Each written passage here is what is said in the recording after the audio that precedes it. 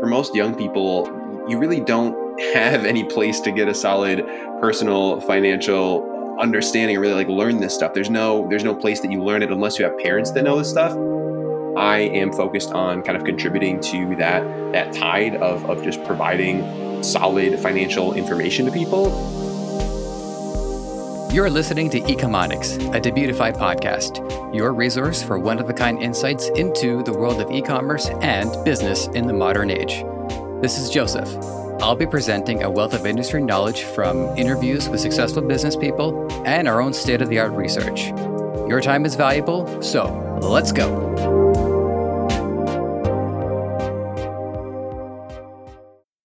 Apple Crider is a welcome sign that our upcoming generation are among some of the most informed.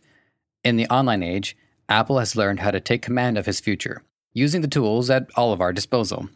Even if you don't have a business yet, you're just passing through, there's some actionable information here that anyone with a vested interest in their own money can put into practice. Apple Crider, it's good to have you here. Thank you for being on Ecomonics. How's it going? How you doing, man?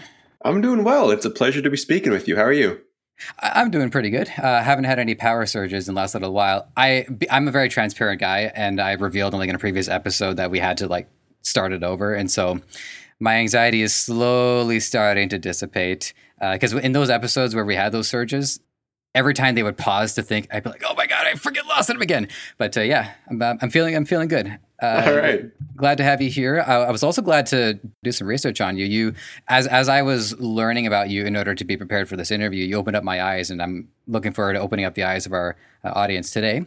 But first question, warm you up to our audience and warm the audience up to you, is who you are and what you do. Yeah, great question. So Thanks. My name's Apple. I am 21 years old, and essentially I'm a pretty big personal finance nerd. I've been into personal finance, investing, credit cards, all that good stuff ever since a very young age.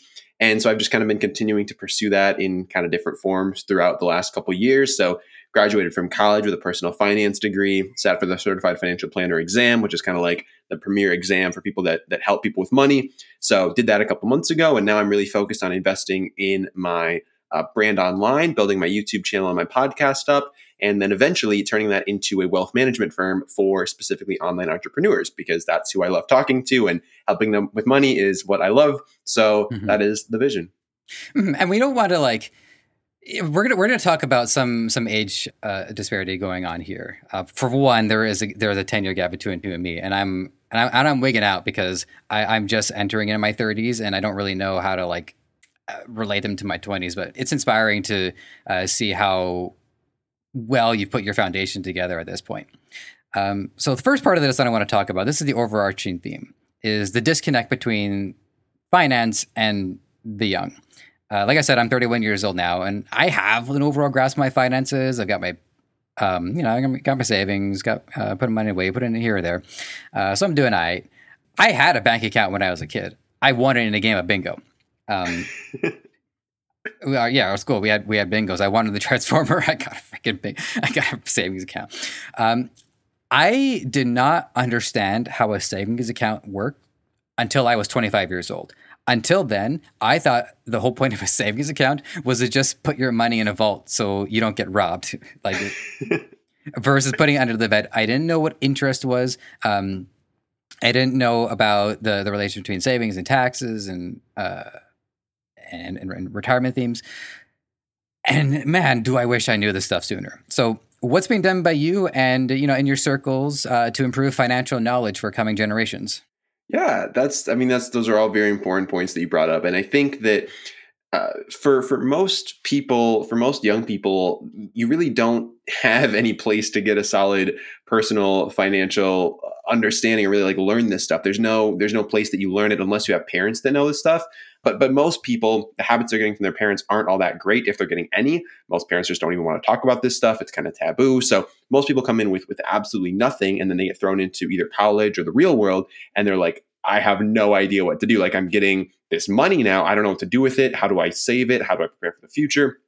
And so there was really not a lot going on in the space of educating people other than these salespeople essentially that were calling themselves financial advisors trying to sell you life insurance. So I really And now there's this community of people online, whether it's bloggers, YouTubers, podcasters, that are kind of filling in this gap and giving young people this financial basis to go off of, and kind of prepare people to make wise financial decisions. So I am focused on kind of contributing to that tide of just providing solid financial information to people that they're not going to learn in school. They're not going to learn from their parents unless they're in the upper echelons of society anyway. So my focus is on providing that to people who actively seek it, because one thing about learning stuff online is like you have to actively seek this stuff out, which is still a pretty big con in my view. Like there's no way for just society as a whole to learn this stuff without actively seeking it out. So for now, I'm only providing content to people that choose to seek it out, but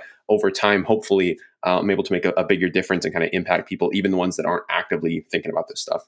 Mm-hmm. There's a couple of points that I want to raise too, and one of them is about and again, this is coming back to a disconnect between people in these age brackets and finances. And I remember being, what was I, 23, 24, when there was the Occupy Wall Street movement. And I remember, paid a visit to it.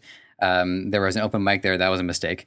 And I think it's not just about not really understanding how it works, but I think there's also a lot of reluctance and a lot of resentment towards the financial system, because I think a lot of people are in this belief that, the system is out to get us, or it's not on our side. And at your point, how did you reconcile with that? How did you manage to get past that? Or is there any truth or any credence to it?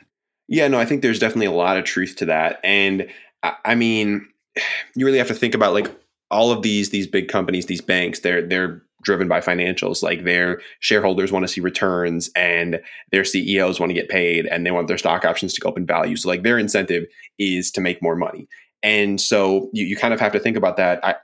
In any interaction that you're going into with any company, with any individual, you have to think about where their incentives are at. So when you're going into these relationships with banks, like you have to realize like their business model is to turn you into dollar signs. So you have to keep that stuff in mind. But at the same time, there's this balance between, you have to make smart financial decisions for yourself, and then you have to balance your social conscience of like, am I just feeding this machine that's just like tearing society apart? So like it's tough, and like there's no right answer, like it really comes down to each individual, like what kind of things are you willing to support? But I think realizing that we do get to like vote with our dollars per se, and like really decide like, okay, I'm putting my money with this institution, I might get a lower return on that money, but at the same time, it's for a cause that I support. So as investors, as individuals, we have to think about these and make these decisions.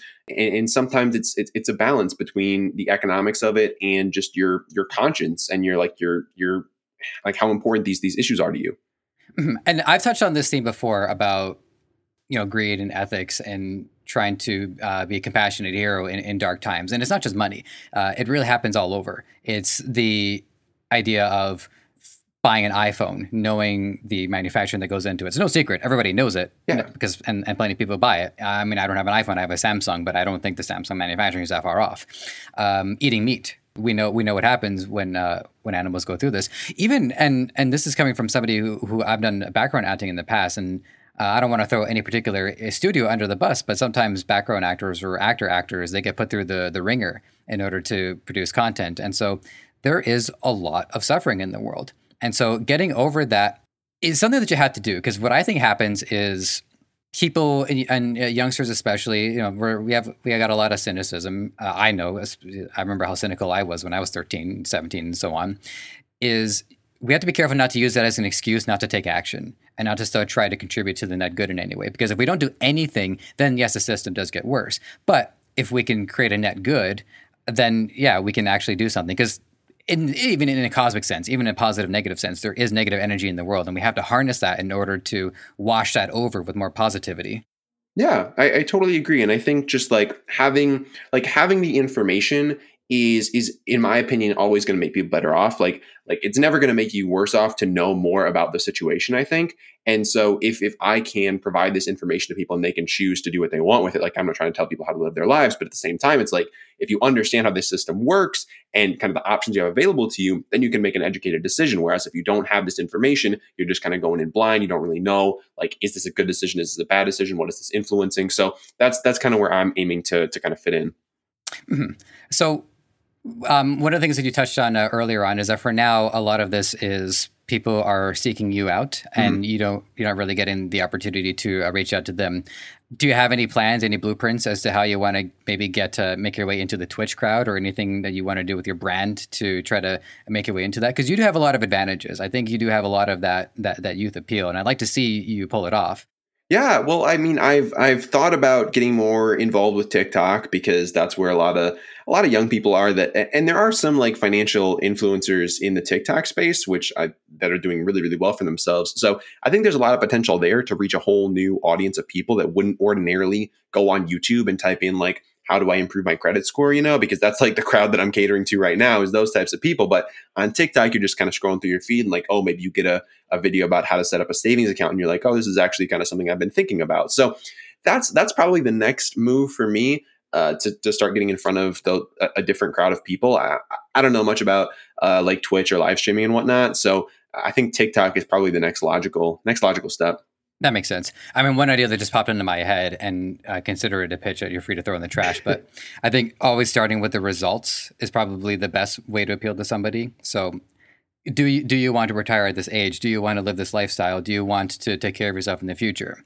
I think if you start with the results in the same way some stories, they start with like the climactic moment and then freeze frame. I bet you're wondering how we got to this point.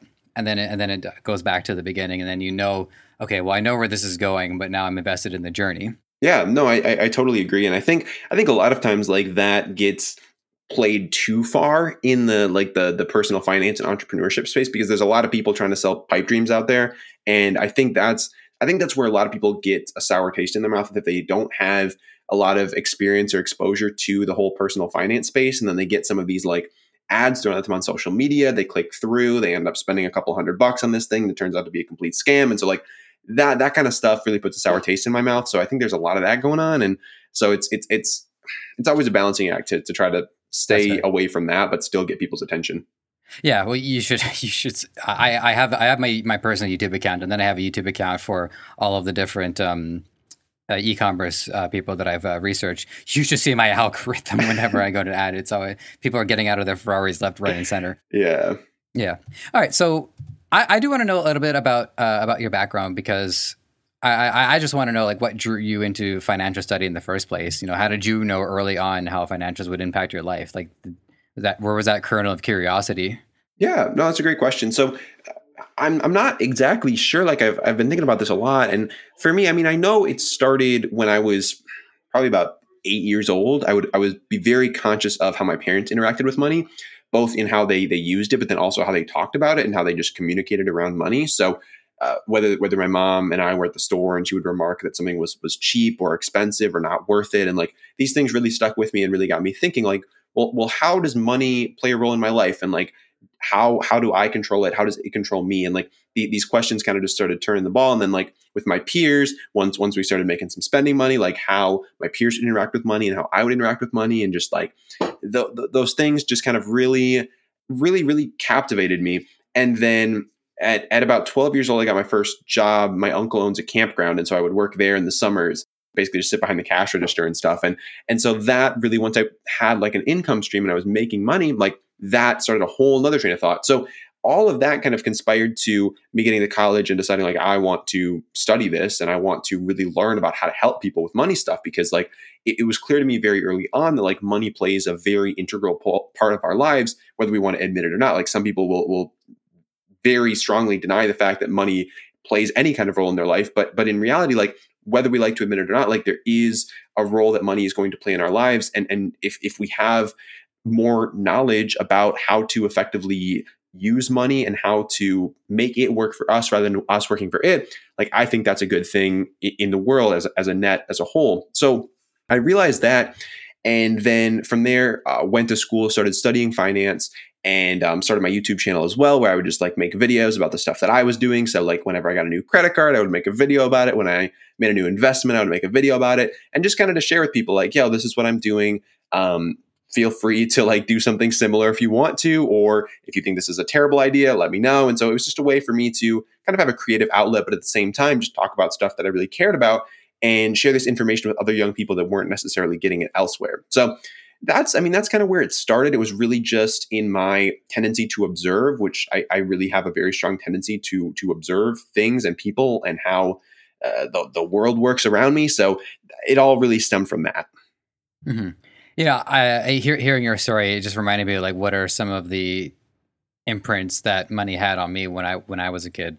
And one of the ones that stuck out to me is, I was a big fan of Toy Story growing up, and the Toy Story PC game came out, and I had money from like my communion or something, and I remember this was the first time I understood what taxes were, but I understood it in a very rudimentary sense, where the game was like, I don't know, $50, and I had $70 on me, and so I buy it, and I give him the 50, and he says, "Oh no, it's not enough. You have to give the other money." Wait a minute, I have to give more money. And then the other part that imprinted on me too, and I don't remember any specific.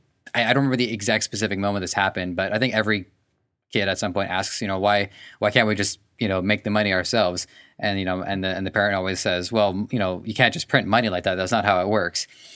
And now, as much more wizened than I am, that is exactly how it works. Now that we've moved on to fiat currency, okay, that is all we do printing money. Have you seen the deficit here?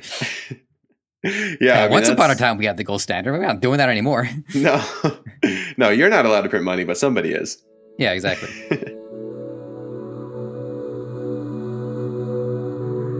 We have a lot of dropshipping experts, and they teach their pupils how to do it, and they get to see the results pretty right away. Or like, hey, in 3 months, I was able to pull this off, and happy times were made.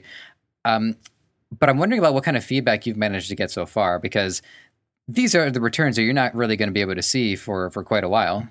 Yeah. So in terms of, there's a lot of different areas that I talk about, including like credit cards and saving money and investing money and entrepreneurship and all that stuff. And like with investing in the stock market, like, yes, that's a relatively long-term endeavor, like the type of investing that I do is not like, it's not day trading. You're not like moving in and out of stuff and making $1 billion every day. It's like long-term stuff. So like with the investing side of things, like, yes, like the returns from that are going to be like, it's going to make a huge difference on people's life, but it's going to take a long time. Like if you start when you're 20, by the time you're 50, like it's going to be crazy how much of a difference just starting off at 20 will make for you.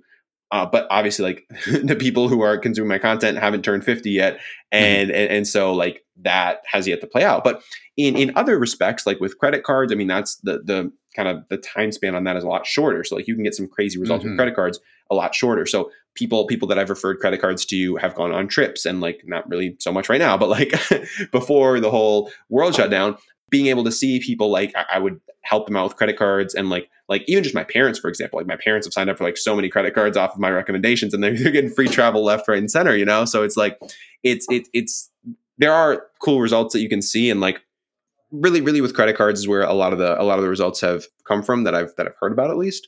But yeah, it's with the investing, it's definitely a lot longer of a time horizon. That's a good point though, because you can see short returns on a credit card, which is an investment in of itself. And this was the next question that I had chambered for you. Like one of my friends, he's a major stickler, and he loves accumulating different credit cards. And he every time he has a purchase, it's like a game of poker where he can pull out like 5 different cards and figure out which play he wants to make. So this question is for my boy Josh. Tell us about the value you have been able to extract from credit cards. And you've mentioned it so far, so you already kind of like semi-answered the question, but I'd love to hear more about this.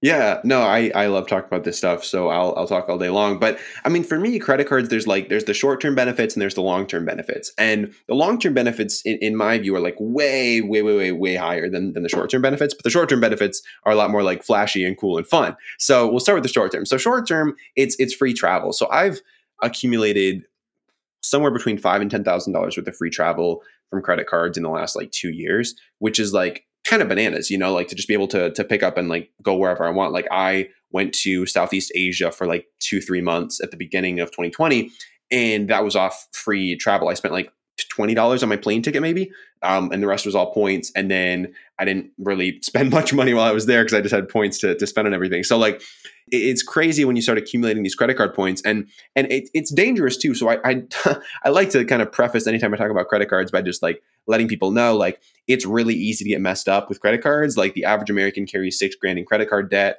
at like a 20% interest rate. That's like hundreds of dollars a year that's going straight to the bank, just for the privilege of buying your iPhone early, So like, if you're using credit cards in that respect, I would firmly advise you to go check out Dave Ramsey. He'll tell you all about why credit cards are evil and why you should cut them up. So if that's the camp you're in, I wouldn't mess with credit cards. But if you are in a place where you have money to meet your basic everyday expenses and you are looking for a way to start gaining some free travel from the money that you're already spending, that's where I think credit cards can come into play. And I think you have to be very responsible with these things, because if you carry a balance on them, if you don't pay them off in full every single month, that's when the banks win, But if you pay them off in full every single month, that's when you can win, because that's when you can start accumulating these points and these miles and travel places for free. So that's the short-term side of things. It's like, you get the cards, you put your normal spending on them, you pay them off, and you accumulate thousands of dollars in free travel. So that's the short term. Long term, though, that's where like you get the most bang for your buck. And like,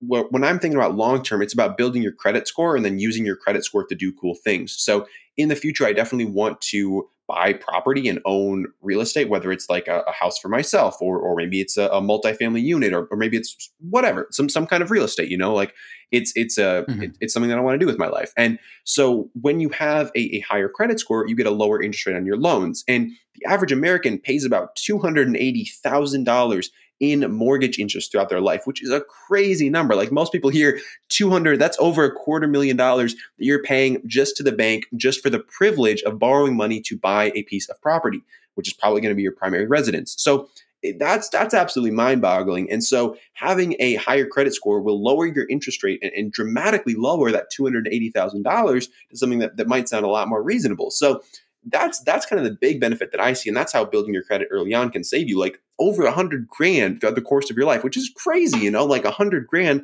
that's a lot of money for a lot of people. So if you can really establish that credit early on, that's where you're going to see the most bang for your buck, especially if you do want to buy real estate or borrow money from people. Like having a high credit score is a very important thing. And so if you can start that early on, because a lot of having a good credit score is starting early on and just like having a solid history for years and years and years. And so, I mean, the earlier you start, the earlier you get that history built up. So that's the main thing that I would say. And like, I think most people would do well to just sign up for a very small credit card, just apply for one from your local credit union, your local bank, whatever. Put like your groceries on it every single month, pay it off in full, and just start building up that credit score, because over time it's going to be very useful to you, even if you don't really need it right now. And you're going to thank yourself for it probably in the long run. But if you're getting into debt, then I would say get rid of the credit card, chop it up, get rid of it, and just don't even mess with it. Yeah, exactly. So this is great because it touches on, the purpose of credit in the first place. And, we opined earlier about about fiat currency and deficit.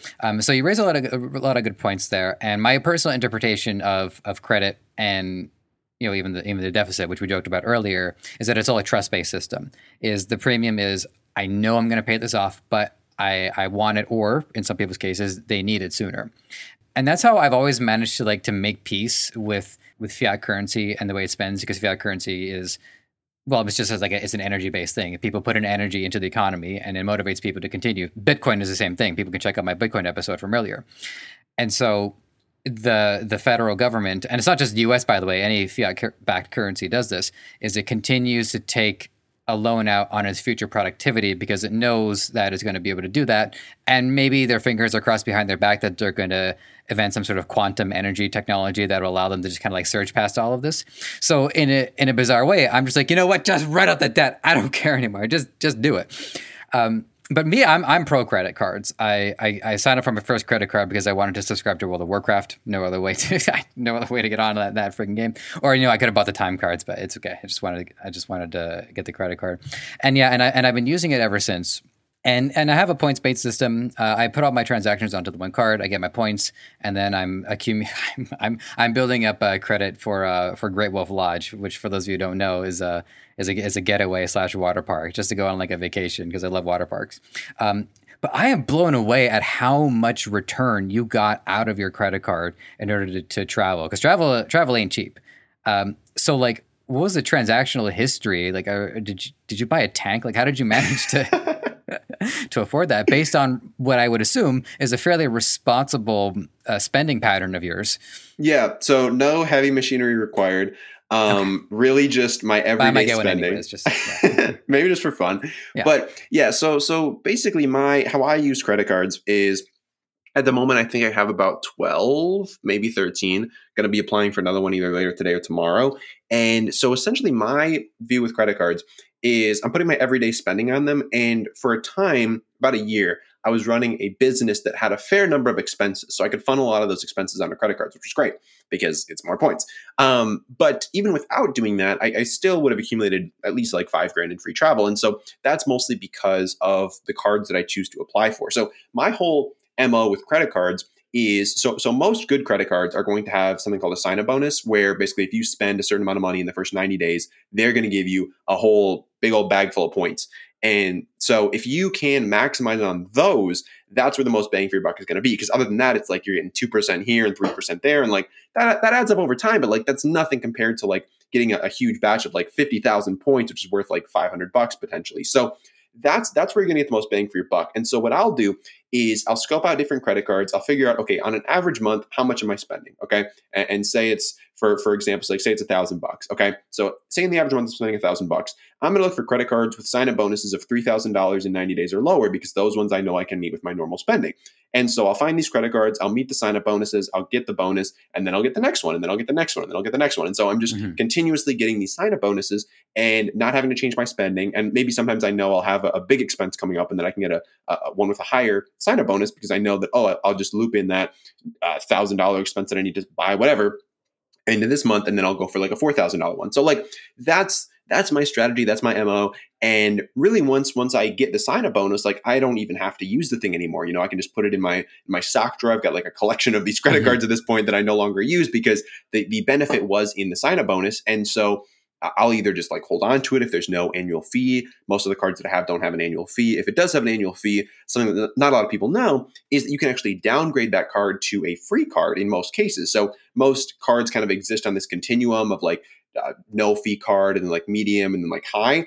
And so you can kind of upgrade and downgrade throughout these tiers with if you're working with a big bank like US Bank or Chase or American Express, they've got cards all along these tiers. And so if you have a card that has a fee, you got the sign-up bonus, you no longer want the card, you can call them up and then downgrade that card to a free card and then just hold on to it. Because when you cancel a credit card, that's actually really bad for your credit score. So you want to make sure that you just hold on to these things long term. Even if you don't use them, they're still working hard for you to build your credit score. So that's my MO. And that's how you can kind of accumulate a lot of points fairly quickly without having to spend bazillions of dollars on credit cards. Okay. So just one thing that I wanted to address about that is there really isn't canceling it. Yeah, I can see that being bad for your credit. Downgrading it makes sense. In fact, that's what I did because I had a gold credit card, and it did give me a sign-up bonus, which booked my first night at Great Wolf Lodge, and then I switched it down to a silver, which there's no monthly fees, and that's what I do all my transactions on.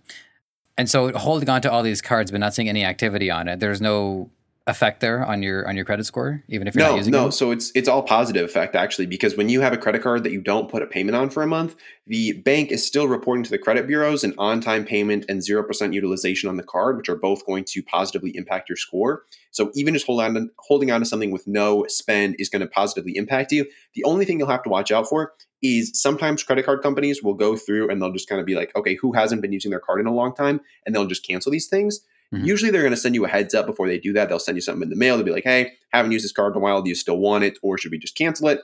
But I generally recommend like at least once a year, just like buy a stick of gum or a pack of gum or whatever on credit cards that you want to keep around. Because if the bank does just shut them down, that's going to be bad because it's basically it getting canceled. And so that's going to be bad for your score. But as long as you just have this thing, you may buy something once a year on it, it's going to positively impact your score overall. Mm-hmm. Yeah, I could see maybe if I just put my Quip subscription onto like one card, just so that it's $20 a month. It's just going, and I transfer my money from my checking into my savings or into my credit card, anyways. Cool. Well, that's a lot of really good stuff so far. Josh, you're welcome. So the next one that I want to ask you about too is retirement and Roth IRA. Now, I live in Canada, and this is a global audience, so I don't think I have access to this specific service of Roth IRA, but I still want to know about it and like what's the breakdown for people around the world so they know what they can look for in their respective states. So Roth IRAs, big deal, especially for people in the US. If you're international, there's going to be different options available to you. But yeah, it's going to be probably something similar depending on what country you're in. I know in Canada, I think you guys have got like TFSAs and RRSPs. I think those are like kind of the equivalents to Roth IRAs. But essentially, a Roth IRA is a type of retirement account where you can get tax benefits for saving for retirement, because the government, at least in the US, doesn't really want to foot your retirement bill. You know, they've got Social Security, who knows where that's going to be. But in the grand scheme of things, like, they don't want to be responsible for paying for your life from age 60 to age death. So they want you to be responsible for doing that. And so what they're going to do is they're going to say, hey, if you do this for us, we're going to give you some tax benefits, and not Uncle Sam is not going to take as much of your money in the form of taxes. So basically how this thing works is, there's two kinds of IRAs. Basically, there's a Roth IRA and a traditional IRA. And the difference here is when the money is taxed, because there's still going to be tax, but not as much. So with a Roth IRA, what's going to happen here is you're going to get money from your job and you're going to pay taxes on that. Your employer is just going to take the taxes out, and then you're going to pay taxes every year, normal taxes. But then you're going to take that money that you already paid taxes on, you're going to put that in the Roth IRA. You're going to take that money that's now in this account, you're going to invest it into things like stocks or mutual funds or whatever. You're going to buy this stuff in this account, and then your money is hopefully going to grow over time to the point where you retire, and say you've invested $100,000 into this account over the course of your working career. It's grown to $1 million, and now you've got $900,000 of gains over the past 4 years. And normally $900,000 worth of gains, that'll be taxed anywhere from 15 to 20%, which is going to be anywhere from like 150 grand to like 200 grand. So that's a lot of money in taxes. Like, you get to retirement, you think you've got $1 million, but in reality, you've only got 800,000, which again, 800,000 still seems like a lot of money, but it's not quite as much as $1 million. So with a Roth IRA, you're going to have that $1 million at retirement, and you're going to pay zero taxes on it. Okay. So there's no tax. You're taking away that 150 grand, 200 grand in taxes, and you're paying nothing. Okay. But that's only if you leave the money in the account until you retire. And in the US, they set the retirement age at 59 and a half, for who knows why. But once you turn 59 and a half, then you basically have access to this money. And there's also some additional ways that you can get access to it, whether you become disabled, you'll have access to the money, or there's a couple other ways to qualify for this. But a really important thing to keep in mind with the Roth IRA, big misconception a lot of people have, is that once you put money into the account, it's locked away. And that's not the case. Okay, you put money into the account, you can always take back the money that you put in. So if you put in $1,000 and it grows to $2,000, you can take that first $1,000 back whenever you want. If you try to dip into the second $1,000, that's when you're going to start getting hit with taxes and penalties. Okay, so you really don't want to do that. But in an emergency, if you do have to take money out of this thing, you can absolutely do so tax and penalty free if you're only taking out what you put in. So that's Roth IRAs in a nutshell. And really, the reason that I am like so fired up about them is like, there's so much potential for younger individuals to really set themselves up to have a productive and good financial life by just taking a couple small actions early on. And one of which is setting up a Roth IRA and just funneling in like 10% of your income would be amazing. If you could put 10% of your money away every single paycheck into this Roth IRA, like, you're going to be so set by the time that you want to retire that you're not even going to have to worry about this stuff, But it's really just like your ingredients for investing are time and money. And so if you can maximize the amount of time that you're doing this, you don't have to put as much money away, and you can you can spend a lot more of your money today if you put a little bit of it away for tomorrow. So, my whole philosophy around money is like, maximize today while still thinking a little bit about tomorrow, but like still like today is the moment and the moment is now. And like, you gotta optimize for that. But at the same time, if you don't think at all about the future, then eventually that's going to catch up to you. So that's Roth IRAs in a nutshell. That's great. So one thing that came up while I was listening to this is, and I just want to clarify because maybe I didn't understand it. With putting money into the Roth IRA, is the bank using that money to make specific investments? Like, are they investing into stocks? Good point. So yeah, I wasn't very clear about that. So essentially, a Roth IRA is very similar to like a normal bank account, where you're putting money into this account. But the difference is, once you put money into the account, then you get to choose where to invest it. And so the bank's not investing this money. You're getting to invest this money and decide where it goes. So you can use it to buy stocks of Amazon or Apple, or just buy funds that contain the entire stock market. And like, you can do whatever you want with this money. You can even use it to buy real estate. Like, you can buy anything you want with the money in this account, basically. And so you do that, and then it grows over time, and then you're able to use that for retirement. Okay. If you're not really sure about this kind of thing, I assume that advisors can guide people and help them figure out where they want to put it? Yeah, absolutely. I always recommend talking to some kind of professional. But one thing that I'm learning more and more as I become certified and really like get deeper into the whole financial services field is there's a lot of people out there trying to sell you a lot of things that you don't need. So I would just be always ask a lot of questions. If you don't understand what somebody's telling you, ask them to clarify. Like, you are their client. It is your money on the line. It's your right to know what this person is trying to get you to do. So ask lots of questions and really just establish early on what this person's business model is. Are they a salesperson? Are they calling themselves an advisor, but in reality they're a salesperson? Because if they are, you want to know that. It doesn't mean you can't work with them, but it does mean like just know where their incentives are at and how they're getting paid, because that's probably going to influence how they make decisions. So there's a lot of stuff to keep in mind there. And in general, I mean, if you're working with someone who is a CFP or certified financial planner, that's like the top of the top, and like might be a little bit biased because I just took that exam. But if you're working with somebody, like, they're legally obligated to work in your best interest. They are not they cannot subvert your interest for their own. They are legally bound to put you ahead of them. And so that's the only destination for financial planners and financial advisors that actually requires that level of care. So if you want to know that someone's putting you first, definitely CFP is the way to go. That's great. Yeah, I just wrote that note down and then I underlined it a bunch of times just to make sure. All right. So this question popped up as I was listening to your breakdown, and full disclosure, this is very tongue in cheek, but is there an age where it's too late, where like somebody's going to be screwed over and they're not going to be able to make this IRA work for them? It's a good question. And I would say that it's never too late. It just becomes more and more difficult the longer you wait. So like I said, like if you can put 10% of your income away in your 20s, like that's going to, like, you just do 10% from your 20s till like 60 or whenever you want to retire, and like you'll be good. Roughly. Like, this is not financial advice. Like, I'm not saying like that's 100% guaranteed, but like roughly. But if you start 10 years later, say, you're probably going to have to save a little bit more every single year. If you start 10 years later, you're going to have to save a lot more. If you don't start till you're 40, like that's when you're really going to have a rough time. You're going to have to save a lot of money every single year. You're going to have to really cut back on your lifestyle just in order to optimize for your future years. So like the earlier you start, like, again, your ingredients are time and money. So the more time you put in, the less money you got to put in. But the longer you wait, the more you're probably going to have to invest, and the more you're going to have to kind of change your current lifestyle and maybe reduce things in order to meet those future obligations. Mm-hmm. Well, I have one stipulation to that, and this is hypothetical, but ideally, between 20s to 30s, 30s to 40s, is that somebody's earning power would increase because their skill set increases and they get higher paying jobs. So, and for the record, like I said, like I have some money put away, but I have not put money into in Canada. Yes, it is an RRSP. You're correct about that. I do have a TFSA though. And also, not that I can give any advice, but just in case people are curious, I use a TFSA as my emergency fund because I can pull it out right away and I do generate interest on it. So just in case I get into any legal troubles or need a root canal, I just dip into my TFSA.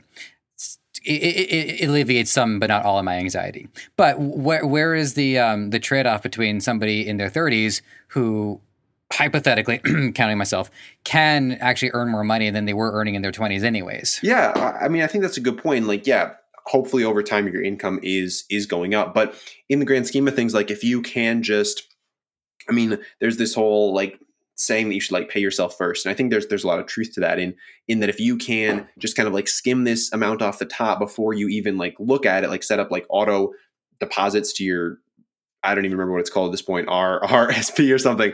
Yeah, RSP. If you can just like set up auto deposits to just skim off the top, go right in there. Like that's, as your income grows, like those deposits will get bigger and your income's still going up, but you're still saving for retirement. So like that's kind of the mentality that I fall into, where it's just like, if you can set this thing up to go automatic, you don't have to worry about it. And it's just going to like grow with you. That's where I would like to be, but it does depend on everyone's situation. You know, like some people are going to be fine waiting until they're in their 30s to get started and just like save a little bit more, you know, but some people would prefer to get a head start on that. So it really comes down to personal preference. You know, like there's not one size fits all thing.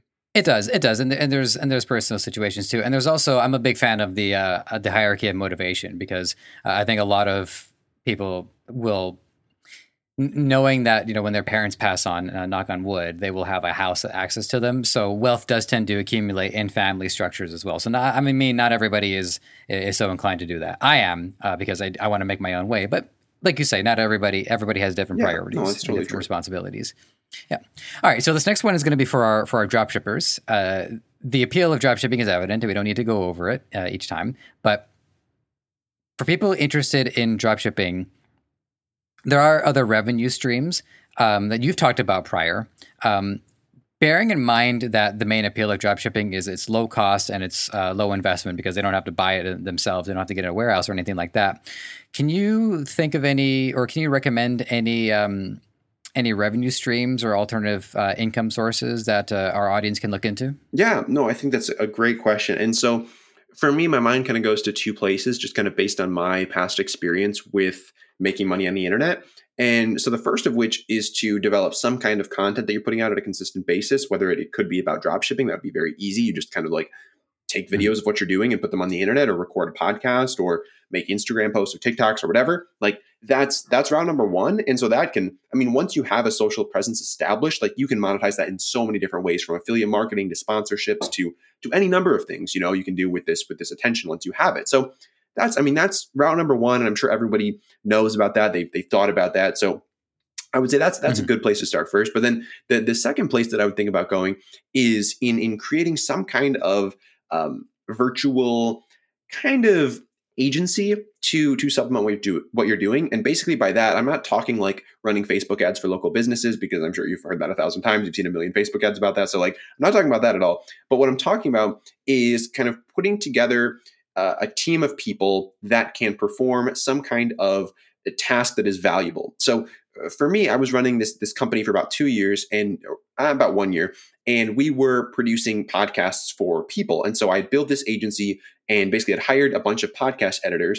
And then I was basically being the connection point between the podcast editors and the podcasters who needed their shows edited. So basically on my end, what I was responsible for was putting this website together, getting people in the door, and then managing this entire team. And so if you can find something that people are in need of, in this case, it was podcast editing, but it could be anything. It's not all that difficult to put together a team of people. And for me, I think like arbitraging this like across the world is like a really smart way to go, because there's like a lot of very skilled talent in countries where the dollar goes a lot further. So most of our people were hired from the Philippines. And so we had this team of really skilled people in the Philippines, and we were basically connecting them with podcasters that needed their shows edited. So if you can find some kind of way to, whether it is in production work, or whether it's in administrative work, or whether it's in whatever, like if you can put together some kind of like agency type model like that, it can be really profitable and not require all that much upfront capital, or just time to get this thing up and running. Those are great. And I looked, because I was looking into what you were doing. You did also mention too that your podcast was also a source of revenue. So full disclosure, our podcast here, I do kind of know the answers to these questions because I've been in the podcast field, but I would love to hear in specific how you've maximized the returns on your podcast. Yeah, that's a great question. So my podcast was a lot more of a revenue stream for me about 2 years ago. So before the podcasting business, I was running like your run of the mill like Facebook ads agency, where I was working with small businesses and people and running Facebook ads for them and whatever. And so basically what I was using my podcast for was to generate leads for that company. And how I would do that was, the main clients that I worked with weren't actually local businesses. They were online entrepreneurs who needed Facebook ads run for like their info products, or just to sell stuff online. And so I would interview those people on my podcast. And then after the interview, I would have a quick conversation with them and be like, hey, just so you know, this is what I do for money, is I run Facebook ads for people like you. And I would have built about an hour's worth of rapport with them. I would know a bit about what their issues are with their business. And so I could really craft a kind of soft pitch to them on like, hey, here's what I do. Do you have any interest? And if they said no, I could ask them if they knew anybody who might. And so that was really how I was mainly monetizing my podcast, was just by interviewing the people that I wanted to work with and then doing business with them. And so that worked for a while. And then after I kind of got out of that business, because I didn't really like it that much, I wasn't really monetizing my show for a while. But now I'll do some sponsorships on there from time to time, which is pretty straightforward. I'm sure if people have listened to podcasts, they've heard podcast sponsorships. But now I'll do that. And like podcast sponsorships aren't generally as lucrative as like sourcing leads for your own business, because with your own business, you keep all the money. I mean, you can make a lot more money. Like with one deal for the business that I was running, it was like multiple thousands of dollars. So like that's a lot more profitable than making maybe a couple $100 per podcast episode by running an ad for whatever company on it. So in the grand scheme of things, like there's a lot of ways to do it, but if you can find a way to use it to generate leads or to sell products that you yourself create, that's where you're going to get the most margin because there's nobody else involved and really it's just you and the consumer. So I look for ways you could do that, whether it's digital products, whether it is starting some kind of business, but that's where you're going to get the most bang for your buck. That's some great insight. And you reminded me that I also have to let our listeners know, have you guys heard of Raid Shadow Legends? It's this great mobile game. Actually, it's again because I love being transparent. We actually have, I guess I'm gonna have a soft pitch for you when our recording is up. Just like to interface with Debutify and building a further relationship with it. So what Apple is saying here, we definitely do. So I totally back up that and then sponsors, feel free to reach out to us. The door is wide open. So we're I got to tell you, this episode has been flying by. We're already like 49 minutes in, not factoring the 2 minutes where, spillage. But that's crazy. This is I'm amazed at how well this has been flowing. There's some important questions that I want to get your opinion on because you're so well versed in this subject. And for those of you wondering about like the sensitivity of these questions, I pre-screened them first just to make sure. So remember earlier on in the episode, you're talking about how credit card companies, they win because people don't pay their fee on time. Mm-hmm. And then they accumulate interest. And then we win because, we pay it on time and we have a deck of them. And somewhere in there, I wanted to do a joke about like, you activated my trap credit card, but I'm just gonna skip that. Now, there is a concern about the overall economic health of a country. And we'll talk about the USA because although I am in Canada, I identify really as as an American more than anything. I really do love your country and I wish it well. But there is disparity in the haves and the have-nots.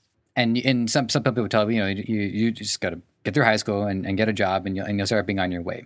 But is it possible that our economic health is always going to depend on winners and losers, or can we move towards a fair and equitable system where we do have like everybody can be financially healthy? And this is, by the way, I'm just not advocating for outright addition to social programs. I'm not taking a position one way or another, but principally countries they tax people so that we can benefit everyone's welfare. But each country has different views on what you should be taxing and what those taxes should pay for. So that's a lot. Obviously, there's a lot to unpack here, but I do want to hear your overall opinions on what you would like to see in an economically healthy country. Yeah, there's definitely a lot to unpack there. So I think the current state of the world has made some things pretty clear. And so a couple of those things that I think are worth talking about is like, so during this whole pandemic, there's been millions of people getting laid off. There's been tons of jobs getting lost. But at the same time, the stock market's been flying, for the most part, stock market's going higher and higher and higher. And so that has sent some kind of confusing indicators to people about just how the world works, and so people are saying like, oh, well, the economy is going great. Like the stock market's just going up. Like what's the problem here? And the problem is that there's millions of people who have lost their jobs. So there's this big disconnect between like the everyday individual and like the performance of the stock market. And the performance of the stock market really doesn't impact the everyday individual all that much because when you look at the distribution of who actually owns stocks, about 70% of stocks are owned by the top 1% of society. So most of those gains that are being generated right now are being had by the very upper echelons of society. And so like the everyday person is not really sharing in those. And the people on the news stations, the talking heads will tell you that, oh, well, it's benefiting everybody's pension plan and their retirement accounts. But in reality, like you look at 70% going to the top 1% and you're like, well, I mean, maybe my retirement account's going up a little bit, but in the grand scheme of things, I don't have a job right now. So I'm not too concerned about that. So I think that there really is a long ways to go in terms of just mentally realizing that the stock market is not really a very fair representation of how the country as a whole is doing. Because I mean, looking at the country right now, it's like a lot of stuff's not going very well. And yet the stock market is continuously going up. So that's I think that's a good first place to start. But in terms of like inequalities and solving that via taxes, I mean, I don't know. I try not to get too political with the stuff that I talk about, just because I mean I'm not the most well researched in this space. But I think Sure. I think in general we should be paying some kind of taxes. Like I'm not the whole like libertarian like shut everything down like my money is my money. Mhm. Like I think in general it is good that we are paying some money to the government that is theoretically like elected by us to make decisions on our behalf. I think that's a good thing, and I think in general like it works out all right. You know, it's obviously not a perfect system, but I think it works out decently for the most part that we're giving money to the government and they're allocating it in some way. But uh, a lot of times that allocation isn't exactly how we would like it, and a lot of times the people who are actually paying these taxes aren't necessarily paying them in proportion to how much money they're making. So I think there's Mhm. definitely a long ways to go to get to a real equitable system. Do I think it's possible? I mean, maybe, but like the people at the top, I mean, the people at the top are just going to keep spending Mhm. money to figure out how they can pay less in taxes. So it's like uh, at a point, it becomes difficult to really envision what a fully equitable system would look like. So I'm optimistic, but I don't think that there is really like a perfect system that we'll ever get to. Sure. Okay, well, I do appreciate you weighing in on it, and I'm going to make 2 points. The first one is in regards to the stock market. Now, I'm not like pro 1% or anything like that, but what the disconnect that I would want to try to clear up is the difference between money going into a vacuum where it really is just hoarded Yeah, and it's not being reinvested and nothing is happening to it. That's what would have an issue with. What I wouldn't have an issue with is a healthy stock market because you want to think that people are putting money into these investments to better society in some way, to again contribute to the net good. They're investing in companies, maybe they're investing in globally, maybe it's not investing into an American company, but investing, it does have a history of yielding a lot of positives. It's people believing in other people's ability to make money, and we use the common language of profitability, so at least everybody is on the same page about it. So my issue is the idea that money just like disappears from the economy and it only appears in somebody's offshore bank account where it's just sitting there not doing anything. yeah, That I have a serious problem with. yeah. No, I'm totally The with you on second that. point that I yeah. Right on. The second point that I want to raise is my lawyer. She was telling me about this thing that was going on in the law practice where they had to do this thing called a statement of principles, where they would have like I don't know, like a chart on the back of their office about like what are the principles, and there's pushback between this. And she said I probably would support the pushback because of my libertarian views, and if my theory is that my lawyer thinks I'm libertarian. I'm not going to fight her on it, but being in Canada, there is a pretty clear difference between tax money being used for important programs like our military, police, courts, and healthcare. I'm not like anti state healthcare. I think it's important that if I dial 911, I shouldn't have to like worry about a bill coming in or something like that. So there should be some assistance from the state there. But at the same time, I also took my girlfriend swimming at a state funded swimming pool, and there was only like a 2 hour window once a week where we were allowed to swim, and it was packed because everybody got to use that 2 hour window, and it was free. And well, some people don't even really intend to go swimming; they just want to use the free showers. There was urine on the ground. It was not a pleasant experience, and I felt like I understand a lot of people depend on this because a lot of young kids are in school, they use these programs and it probably benefits them. But what it's also doing is that it is stifling the ability for the private market to offer something in exchange. I've reached out to hotels to see if I can just like pay to use their swimming pool, and they say no. And so I do have an issue with the taxes being used on stuff that actually makes it harder for other businesses to operate. Yeah, no, I agree. I think that there is a point where you're crowding out private enterprise to create solutions to problems that exist. And so, I mean, it's a tough balancing act, man. I don't really envy many of these politicians who are making these decisions on an everyday basis. Like I would not want to be in that position myself, and I realize there's a lot going on there that I'm not privy to. But I don't know. It's not a perfect system. There's a lot of things that could be improved. But am I the person that's going to go down to Capitol Hill and improve them? Absolutely not. Yeah. Yeah, that's fair. Well, I hope people would take away a little bit of this and just use it as an opportunity to think about their own views, because and by the way, this is like a thing where, you'll see like a celebrity weighing in on politics on Twitter or something like that. And you say, well, hey, you're an actor, don't weigh in. No. Everybody gets to weigh in, because the last thing you want is a system where the only people talking are politicians. No, absolutely. Okay, well, this one is going to be for fun. So, and then I'm going to give you the wrap up question. So one thing that I did at the start of my 30s was to lay out a life plan, because us millennials, I'm on like the first wave millennial, maybe second wave. And we have the luxury / curse of possibly living to like 200 years old, and maybe we'll get blasted off into space. So it's important to have a plan of like, what am I going to do in my 30s? What am I going to do in my 40s? What am I going to do in my 50s? And for my audience, I'm happy to share this because I want people to know about me. But in my 30s, I'm sticking to my media and producing because it's been going really well for me. In my 40s, I'm going into like my creative writing side. In 50s, I actually do want to get into public service. I do find it fascinating, and I'm not as much of a fan of the theater side, but I am a fan of the actual tangible, like trying to help people in a net positive way. In my 60s, this is where I've kind of run out of ideas. My placeholder right now is to try to beat up all the bullies who picked on me in school. But again, that's a placeholder. I don't know if I'm committing to that. But I was wondering, at 21 years old, if you've done anything similar, if you have kind of like a vision for what you want to do when you hit 30, hit 40, hit 50, and then by 70, get blasted off into space.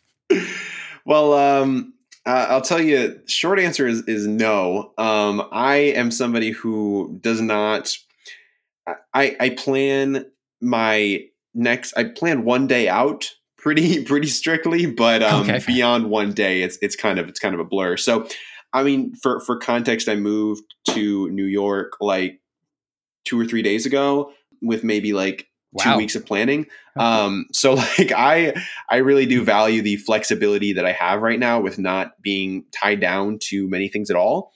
So for me, I very much prefer to just like be in the now and be present and just kind of let that kind of guide where I want to go. And so I'm not looking to kind of lay out a roadmap for my life right now. I'm more so just really looking to learn more about myself, learn more about the world, and where I can potentially fit into it, and just kind of ride that. So yeah, I mean, I admire the laying out of the future, but I guess it's not really my style.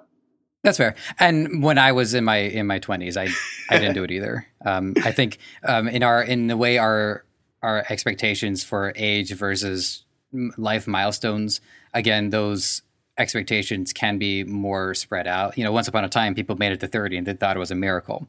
So I would say that, I would characterize my 20s as kind of like my teens round 2. Where I was still trying to figure things out and try to get my place in the world. But 10 years is a long way away, and congratulations on everything you've pulled off so far. So and another 10 years with your momentum, I hope to see it. Yeah, exactly.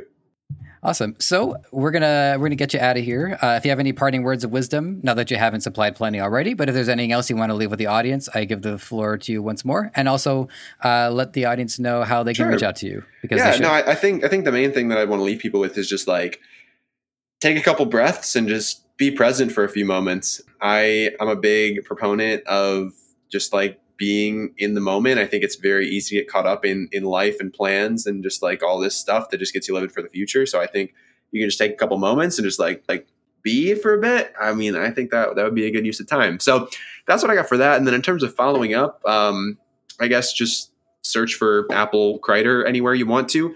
I'm pretty active on YouTube. Been posting once a day for probably like a month or so. So check me out there. You can find my podcast, Young Smart Money. You can shoot me a DM on Instagram, wherever you want to. And then it's Apple, and then Kreider is spelled like cider with an R in there. So Crider. And hope to hear from you guys. All right, everybody. Well, I hope you had a good time with this. I certainly did. Apple, once again, thank you for your time and for your knowledge. All right, listeners, we'll check in with you soon. Thanks for listening.